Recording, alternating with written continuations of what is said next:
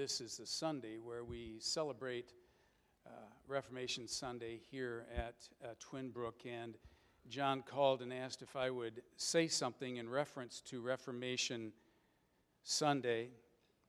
And so I thought that I might say something about one of the 5 solas. How many of us are aware that in the Reformation era and time there were 5 solas? There was sola scriptura, sola fide, sola gratia, solus Christus, and soli Deo gloria. By Scripture alone, by faith alone, by grace alone, by Christ alone, and glory to God alone.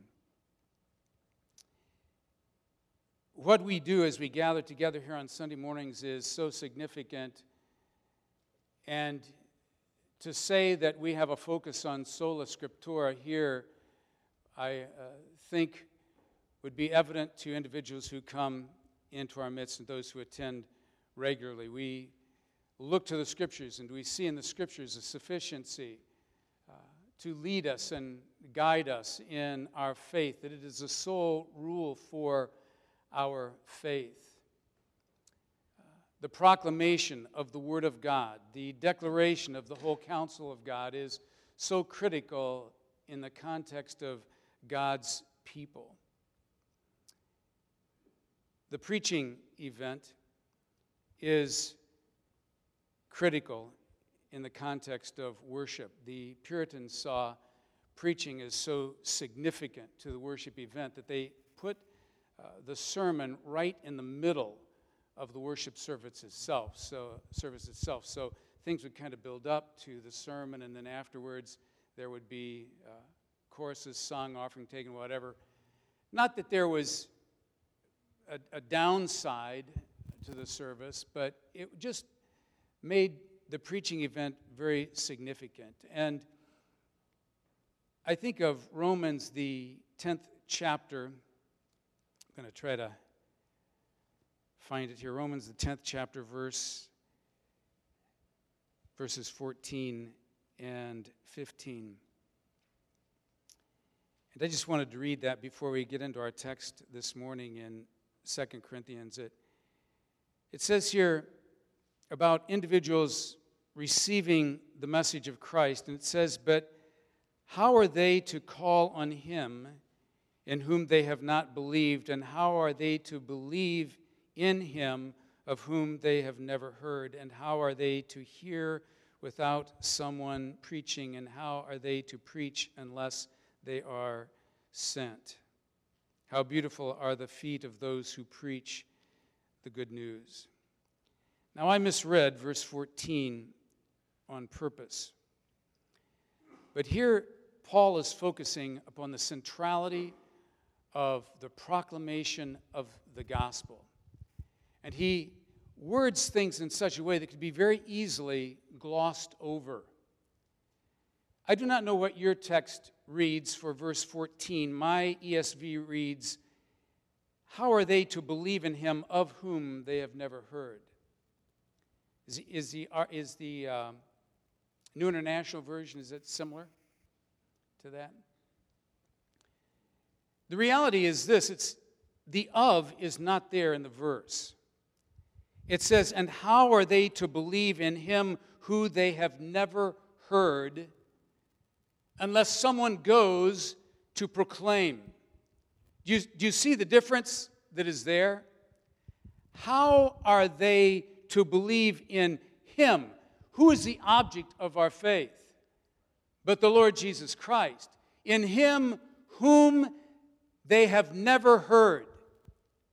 And so you notice that as he goes on to speak about the individual who declares the word of truth, he connects together the voice of the Lord Jesus Christ with the individual proclaiming the word of truth. Now, I've said a number of times the significance of the proclamation of the word of God in the context of our worship service. And it's something that never escapes my attention and never escapes the seriousness of what it is that is taking place when the Word of God is proclaimed. The Word of God being proclaimed is not an event that takes place where someone is trying to entertain, where someone is trying to come up with something interesting to say. I don't know, any variety of things that could take place in the context of when the Word of God is proclaimed. But when the Word of God is proclaimed, Christ identifies himself with the vessel. He is speaking through the vessel. And if Christ is speaking through the vessel, then what is being declared is pretty important, wouldn't you say? Now, that does not mean that in the proclamation of the Word of God that everything that is said is perfect. I will make mistakes today, I'm sure, confident.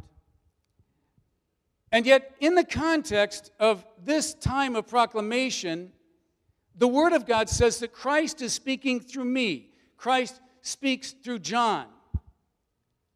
And so when we gather together to worship the Lord and to hear the Word of God proclaimed, it is in that context that we look to listen and hear to the voice of Christ speaking to us. Does that make sense? And I will tell you this, that when I think about that very thought, that Christ identifies himself with a vessel that is proclaiming the Word of God, all of a sudden, the significance of that moment and the weight of that moment,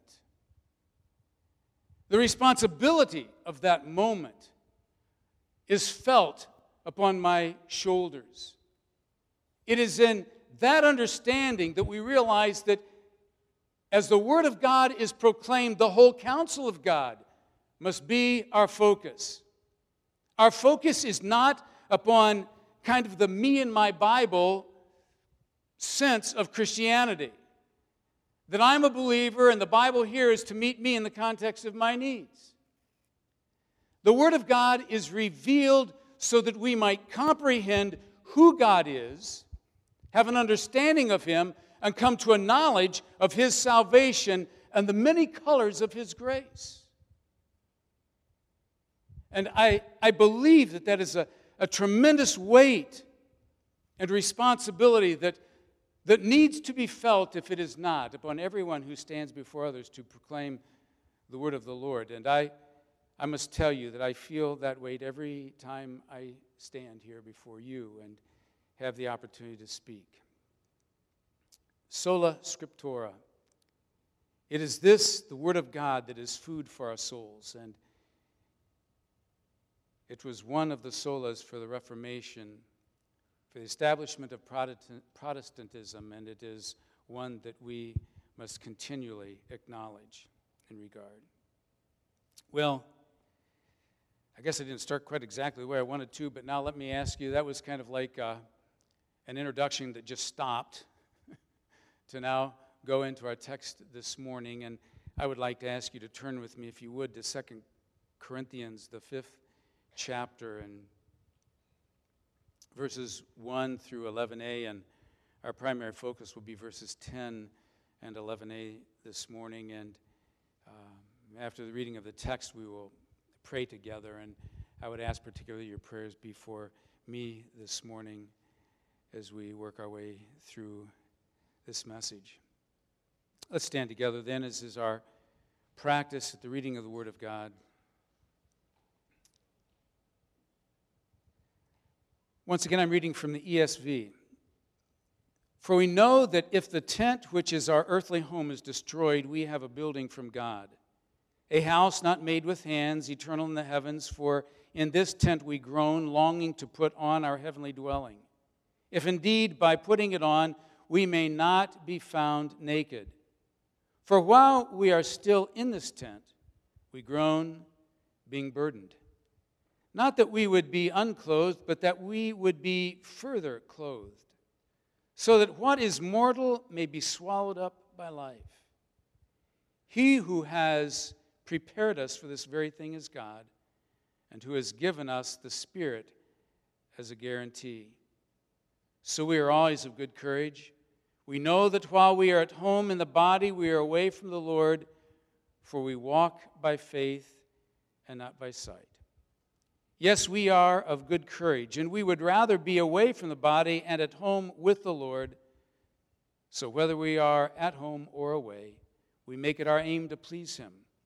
For we must all appear before the judgment seat of Christ, so that each may receive what is his due, for what he has done in the body, whether good or evil.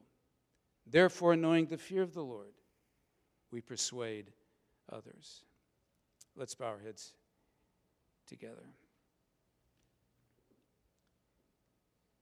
Heavenly Father, it is always a sense of need that I bear in my heart and soul when I stand in this place to speak of your truth. I pray that your hand would rest upon me today, that you would touch the frailty of my flesh, that you would touch my mind and my heart, and to give me recollection to say what should be said here today. And may the authority of your Spirit rest upon me today. I ask that you would forgive me of my sin and cleanse me of all unrighteousness. And I pray, Heavenly Father, that you would have your hand upon everyone that is here, as they've gathered together in this place and braved the weather elements to be here. Each person here has come to receive something of you as they've given themselves to you and give themselves to you in worship. And so, Heavenly Father, I pray today that through the power of your Spirit, you might touch each person that is here, that a measure of your grace might rest upon them in such a way so as to strengthen them in their pursuit of you. Be glorified now in our midst, we pray and ask. In Jesus' name, amen. Please be seated.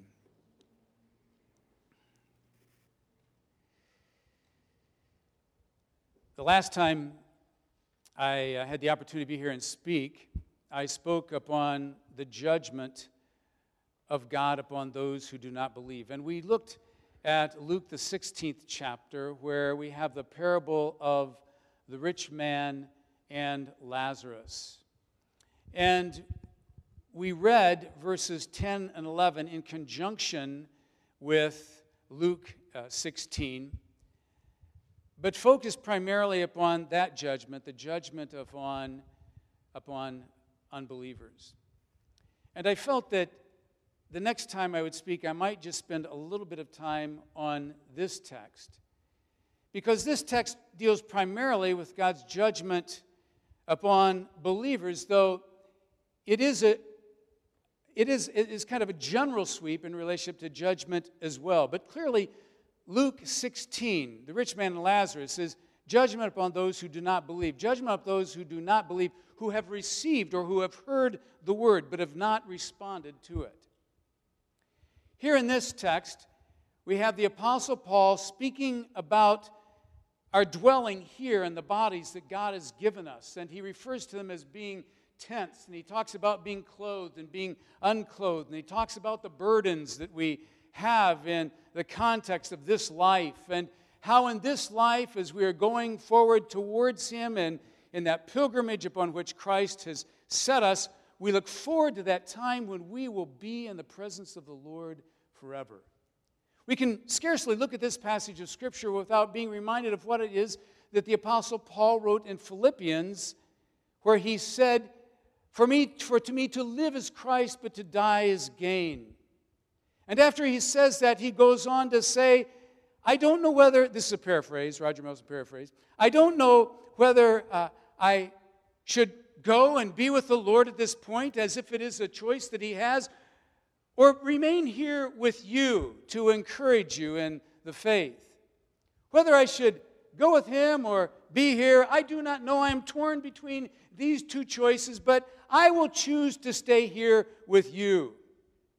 Here the Apostle Paul is looking forward to that time when he will be with the Lord, when all of the burdens of this life will be laid behind him.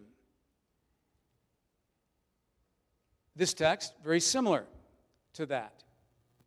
But as he works his way through this text and he considers this anticipation of being with the Lord and the realization of the difficulties that surround him in the context of this life, he comes to this point in verse 10 where he says, for we all must, well, verse 9, he says, we make it our aim to please him. So in this body we're making our aim to please him, for we must all appear before the judgment seat of Christ, so that each one may receive what is his due for what he has done in the body, whether good or evil.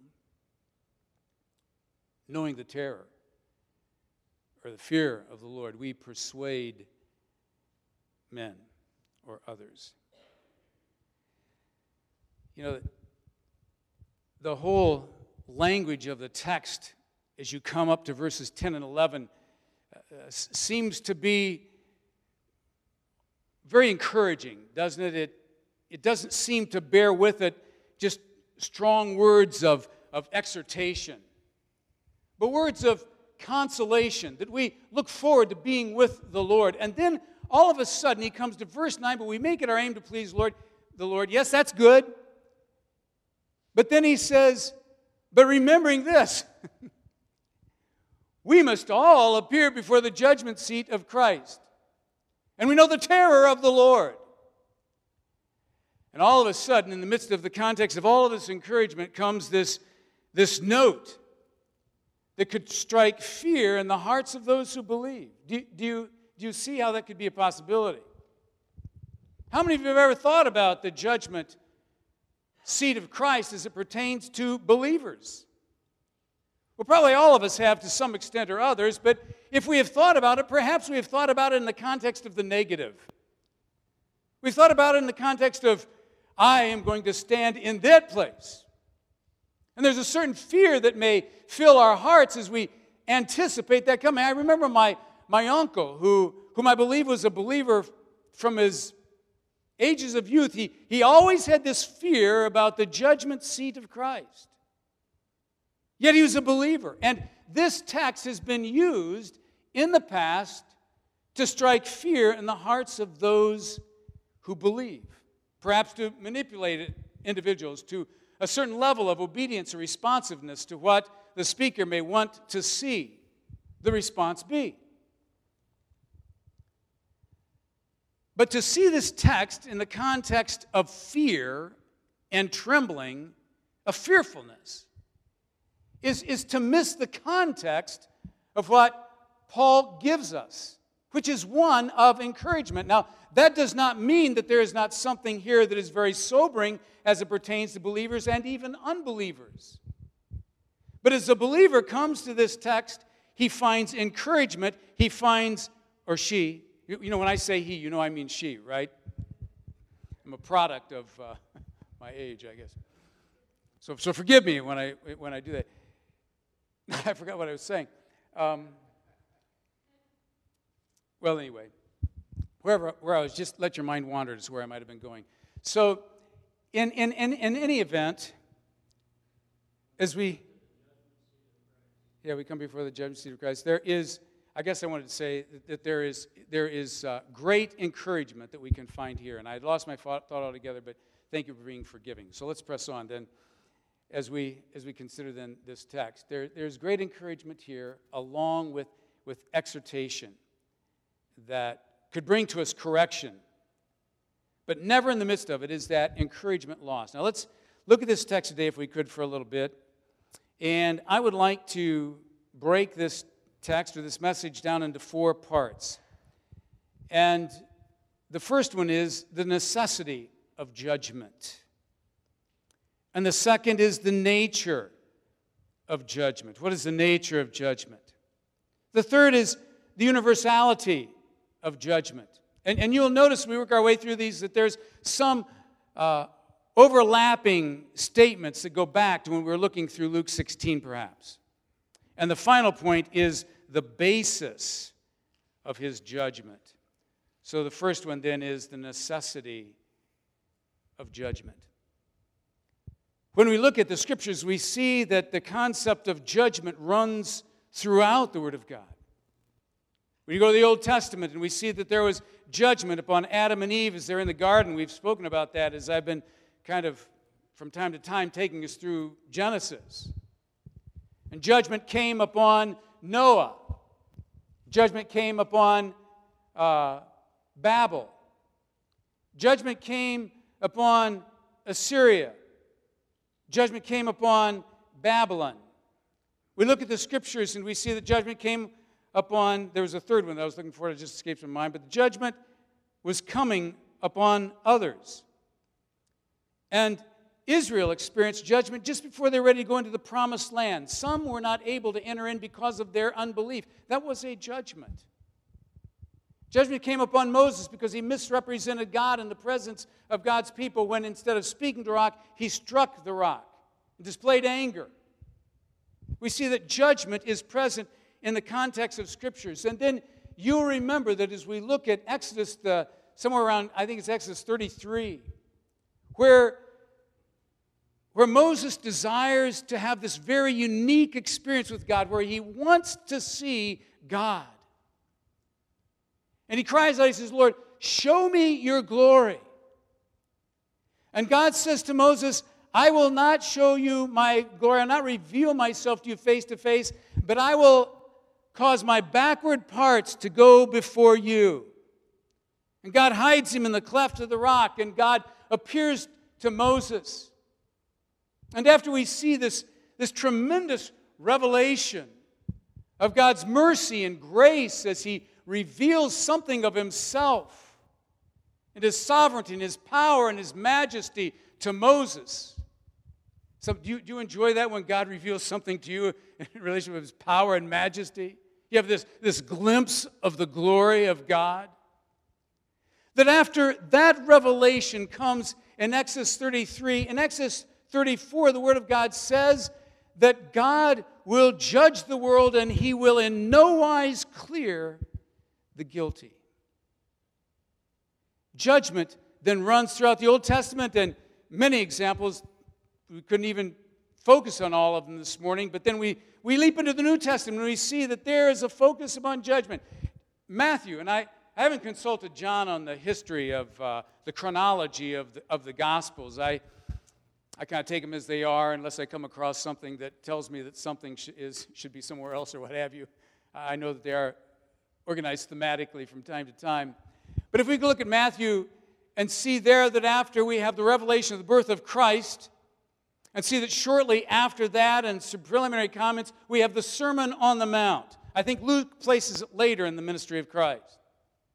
But we see that here, at the very augmenting of Christ's ministry, he speaks about judgment. He talks about the hand being thrown into the fire. You know the passage I'm referring to, the eye being plucked out. And he comes down to the end of the Sermon on the Mount in Matthew, the 7th chapter, and he says, not everyone who says unto me, Lord, Lord, shall enter into the kingdom of heaven. For I say to you that in that day many will call me and cry out to me, Lord. But I will say, depart from me, you workers of iniquity, for I never knew you. Here at the very beginning of Christ's ministry, there's a focus upon judgment. And we see that elsewhere in the Scriptures, he speaks of this issue of judgment. We see the Apostle Paul referring to judgment. Many examples of it. Why is it necessary? Why is this judgment necessary? Do we take something or withhold back from individuals something of the truth of God without declaring the judgment of God? There came a time in the context of the history of the church where it became unpopular to speak about the judgment of God because there was this feeling that it would not present God after the manner that would be desirable. I mean, after all, we are individuals of abounding intellect and sophisticated, are we not? But this message of judgment, archaic. But why is judgment necessary? Well, the first reason why it is necessary is for the purposes of vindication. And I wrote down the definition of vindication. I'm kind of liking my Apple phone. I can ask Siri things, and bring stuff right away. I like that. How many of you have an Apple phone? Guys, I like that. I like getting information just like that. Vindication. Proving that someone is right, reasonable, or justified. Judgment is necessary for the vindication of God. that He is just, that He is right, that He is reasonable. In Romans, the 14th chapter,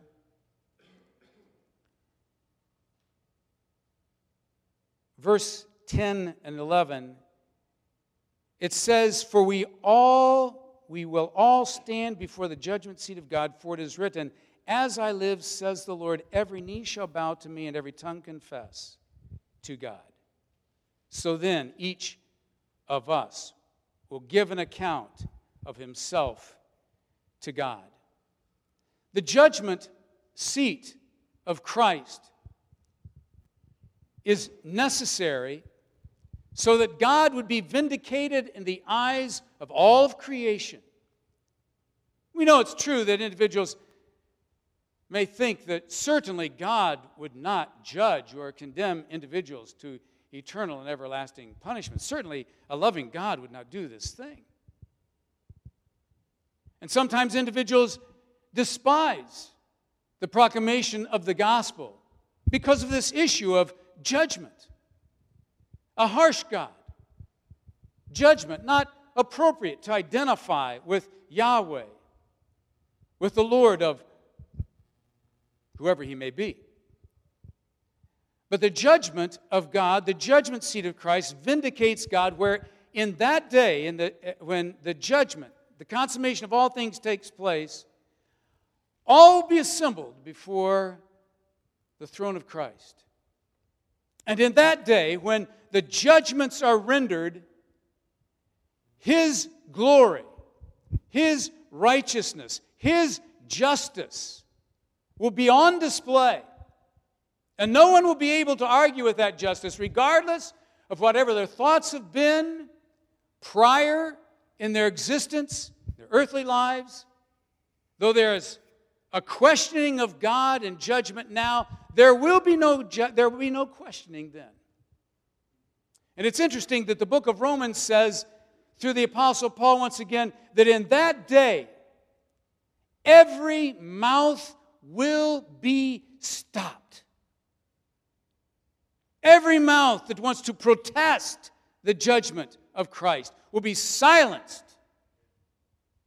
Because in that day, God will be vindicated, and mankind, and womankind, and childkind will see the Lord for who He is, that He is a just and holy and righteous God. And so God is vindicated, but there's something else that is vindicated here, and there's another reason why I want to speak of vindication in the context of another context. And that's the vindication of God's people.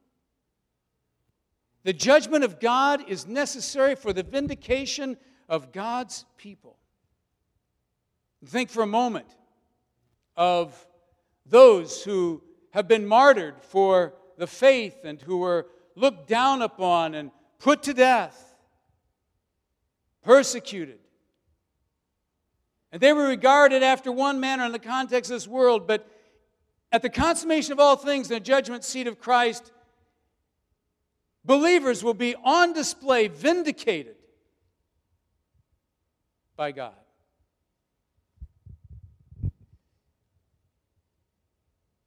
We go through things in the context of this life. We're not martyrs here. But we go through things in this life that are difficult. And we look at Romans 8:28, a real favorite passage for us all, is it not? Where the Apostle Paul says, "For all things work together for the good for those who love God and are called according to His purpose." How many of you have been in a context where you said, "I cannot see how anything that I am going through has any purpose in my life"? Have you ever been in that place? Or if you did, you thought, I didn't need all of this. I didn't need all the things to work together for my good. And individuals go throughout the context of this life, and they experience things and look back upon things that they've gone through, and they try to make some sense of why they have had to go through these things, and there's no reason to be found. Because in the context of this life, there is no answer. But the Word of God says that all things do work together for the good, for those who love God and called according to His purpose. And in that final day, there will be a vindication. There will be a vindication even before the believer's eyes, that they will see why it is that they went through what they went through. You remember the agony of the psalmist when he would look around and he would see the wicked flourish and the righteous struggling. And he'd cry out to God. He'd say, God, why is it that the wicked prosper and the righteous struggle and have little? Why is it so? At the judgment seat of Christ, God will take those individuals who have been in that place and He will lift them up and He'll say, here's the reason why it was so. Here's what I was doing. And the righteous purposes of God will be known. There's a vindication of the people of God in the judgment seat of Christ. I've seen individuals, and I've said this before here, I'm sure, but I've seen individuals in straits, and the straits in which I've seen them has caused my heart to ache in pain for when I've thought about the context of their lives. But there will be a day of vindication that is coming for those who believe. And let me ask you this, in the context of your life, have you been in a place where you've been tremendously misunderstood by others? And there was nothing you could do to straighten it out. Have you been there? Have you had someone malign your name? Have you been misunderstood in the context of your family? In the context of friends? And there was just simply nothing you could do to straighten it out? Have you had purposes in your hearts towards certain individuals or people or situations, but you were in a place where you were powerless to express those purposes or see them come to pass, and you've known that in the midst of this, there's a great possibility that you were misunderstood? Has that been your experience ever? Have you been there? Has there ever been a place where you have wanted to cry out for a certain sense of vindication? I know I would look at the psalmist and talk about how he vindicates, God will vindicate His people. And there have been times I said, not that my situation's really bad or has been, but I've cried out, God, vindicate me. Reveal so that which is hidden will be seen by someone else. There'll be some sense of vindication. And I must tell you this, that at times in my life when I have wanted to, had purposes or designs or desires for something, but I was powerless to do it because of circumstance, whatever it is that may be, and I've been misunderstood, I look forward to the time when I will stand in the presence of God and there will be a vindication, there will be a revelation to others what was the purpose of my heart. Does that make sense? And I do not believe it's selfish to think after this manner, because there's a vindication that God brings. Individuals reviled, individuals rejected, scorned, unable to straighten it out. All the things I mentioned before, but in the judgment of Christ, all will be made known and revealed. I don't know about you, but to me, that gives me great confidence. It gives me great encouragement. To know that the path upon which we have walked, though imperfect, will be revealed and magnified in a way of vindication. Not to the credit of ourselves, but to the credit of God's grace. And then, of course, I missed another aspect of vindication. I talked about vindication of God. I forgot vindication of Jesus. So if we could just, cut and paste, move these around, we have to talk about the vindication of Christ. Because Christ is regarded as nothing in this world today. His name's taken in vain. I know someone that I've known for many years, and he disdains the name of Christ and rejects Him And this world rejects Christ. But at the judgment seat of Christ, Jesus said in John 5, the Father has given unto me the judgment. And I will judge for what individuals have done. We'll meet Christ either as Savior or as Judge in that day. But Christ will be vindicated in that day because all who have scorned his name, who persecuted him, who have rejected his truth, will see Christ for who he is, the exalted one of God, the Son of God, the King of kings and Lord of lords. Christ will be vindicated in the judgment. And so the Word of God says that in Romans 14, the judgment of God, every knee will bow. In Philippians, the microscope is zeroed in a little bit more tightly. And we see there revealed that God will judge through his servant, through his Son, Christ.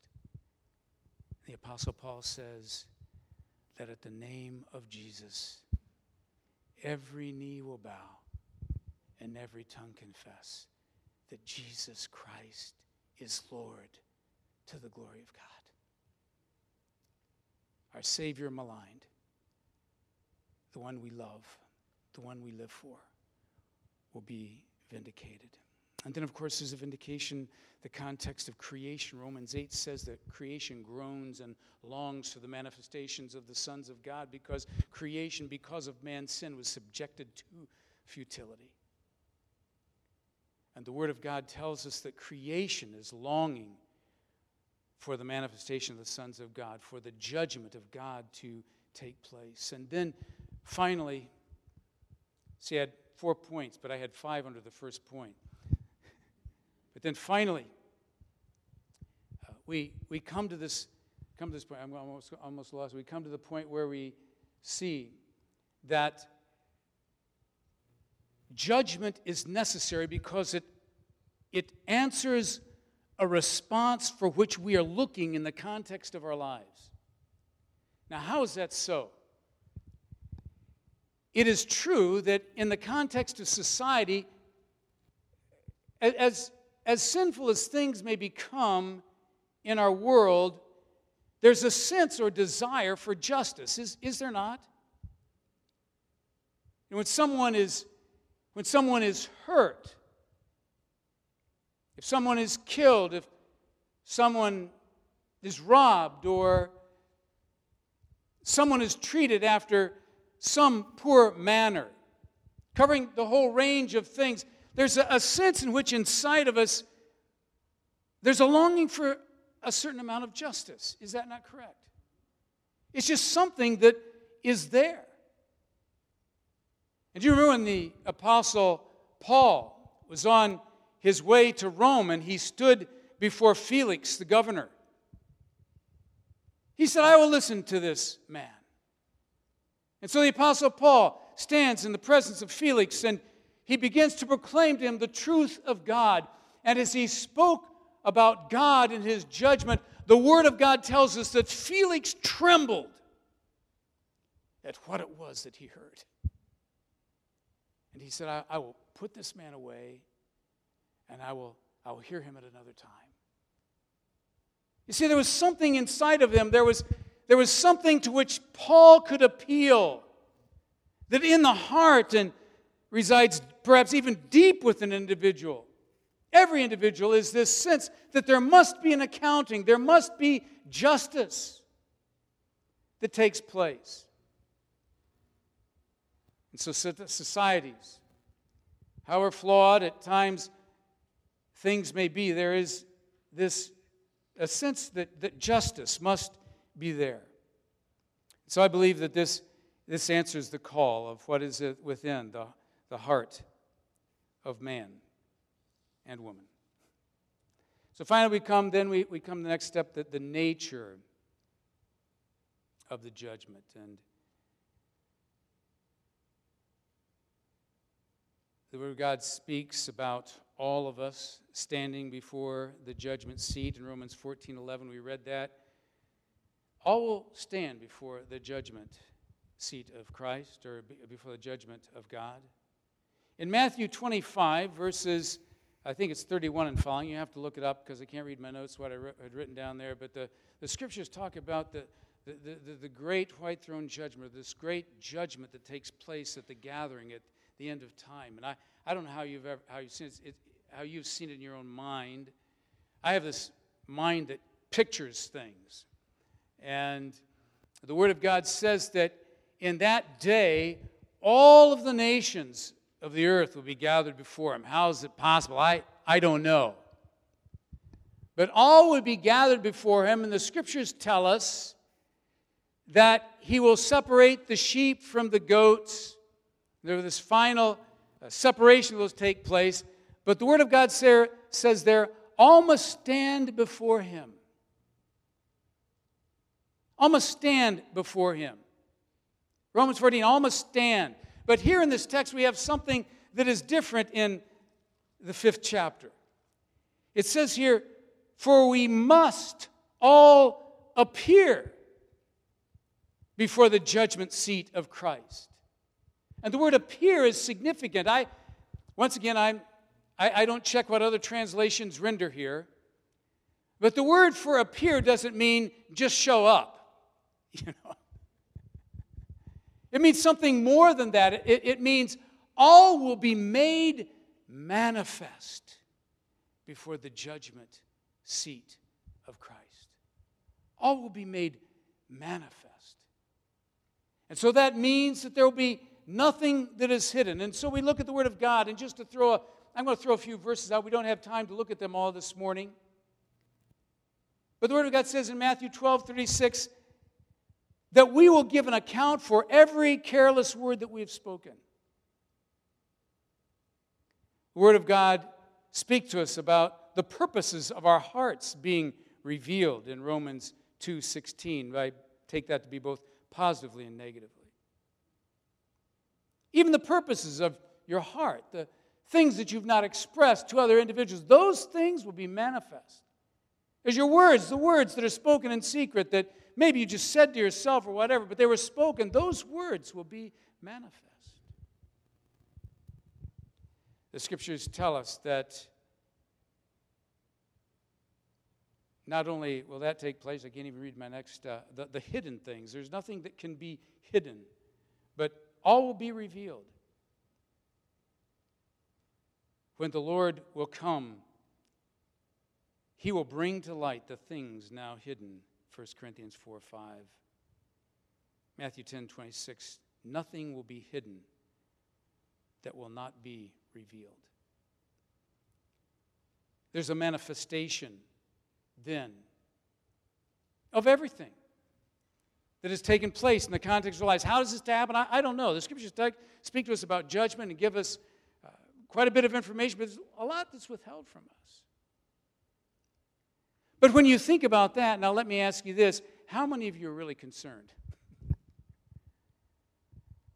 I mean, if today we said, this morning we will take Roger Melson as our example to you all, and we have this wonderful overhead projector, and we are going to display for all of you to see all of his hidden thoughts, all of the secret things he has done, all the words that he has spoken, all of his misdeeds. We're going to project them on the screen. If that were the case, I'd be somewhere else. I wouldn't be here, I can tell you that.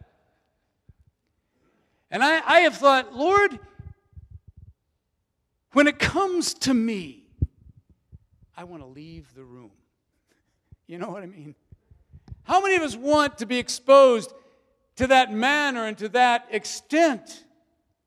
Because we think of the shame that comes along with such exposure, right? Do you want all of your thoughts displayed? All the words you've said? All of those things. Do you want that to happen? But the Word of God says it's going to happen. How? I don't know. Well, when we think about that, here's where the knife has come in towards believers, and it's been said, well, see, you're messing up. And because you're messing up, you better clean up your act, because all this stuff is on the screen. Let me ask you this. When we stand as believers in the presence of Christ, is there any accusation that can be brought against us? Is there? What does the Scripture say? If God is for us, who can be against us? That there is no condemnation for those who are in Christ Jesus. I had someone tell me one time, well, you know what's going to happen is when we stand before the judgment seat of Christ, we're going to be, there with, all those goats, and some sheep, and all this is going to be revealed, and in that instant where everything is going to be revealed, we're going to feel the shame for what it is that we did or didn't do. Have you thought about that? Feeling that? But let me ask you this. If Jesus Christ went to the cross to die for your sins, what value is there that in that moment there's a certain sense of shame that you feel? Just one moment of shame before coming in. You see, there's no charge that can be brought against the elect of God, because Christ bore all of our sins upon the cross. And the Word of God says, I love Isaiah 53, where I've been kind of working through that in communion, but there's an image there in Isaiah 53 where the Word of God says that our sins were poured upon Christ. Poured upon Him. And borne there for us. The reality is that we will all stand before the judgment seat of Christ, and yes, those things will be revealed. But will you feel shame, and will you be fearful in that day? How many of you here today have gone through an experience in your life where God's grace has been poured out upon you, and God has brought a release to you? But God's grace has been poured out upon you after such a manner that you've been delivered for something, or you've been forgiven for something that was hanging over your head or that was there. Have you been in that place? When you come to that place, what is it that you felt on the other side of sensing God's forgiveness? Isn't it true that there was this tremendous release that you felt in your heart? I have been forgiven. I have been cleansed. I had an individual come to me one time, and God had delivered him from something that was significant. And he said, Rod, I want to stand up on Sunday and tell people what God has done for me. And I said, no, we're not going to do that. Not going to do that. But you know what? He was expressing something to me that was significant. He was saying, I feel free. I feel free. I've been released from this. There's not a condemnation that comes my way because God has forgiven me and I've been set free. Isn't it true that those times when God's joy has been the greatest in our lives is when we've experienced those moments of forgiveness or the breaking of His grace upon our lives? You see, the reality of it is that in the kingdom of heaven and in the judgment, He's going to wipe away every tear.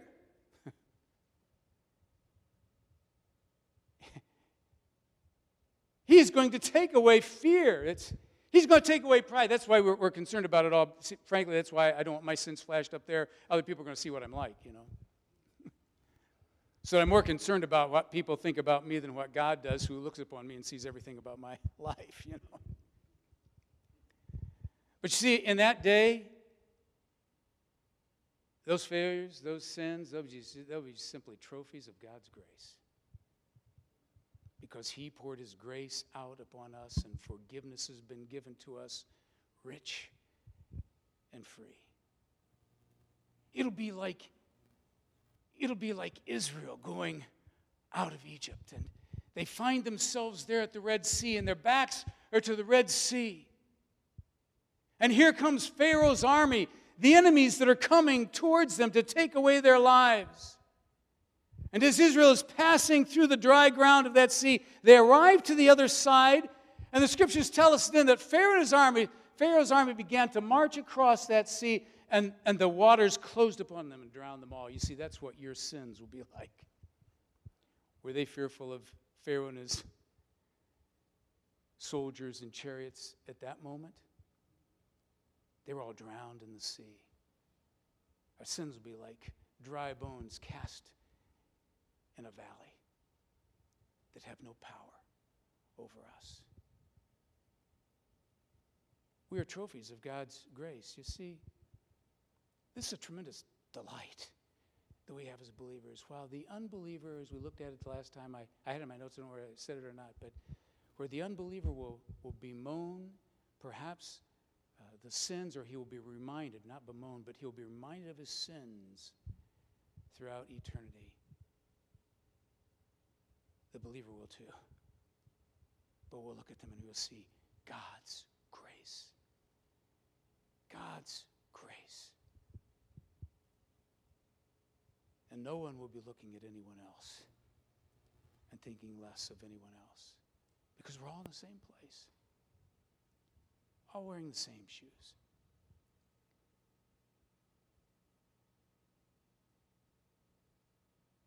It's the nature of the judgment of Christ. This is not written to us so that we might fear.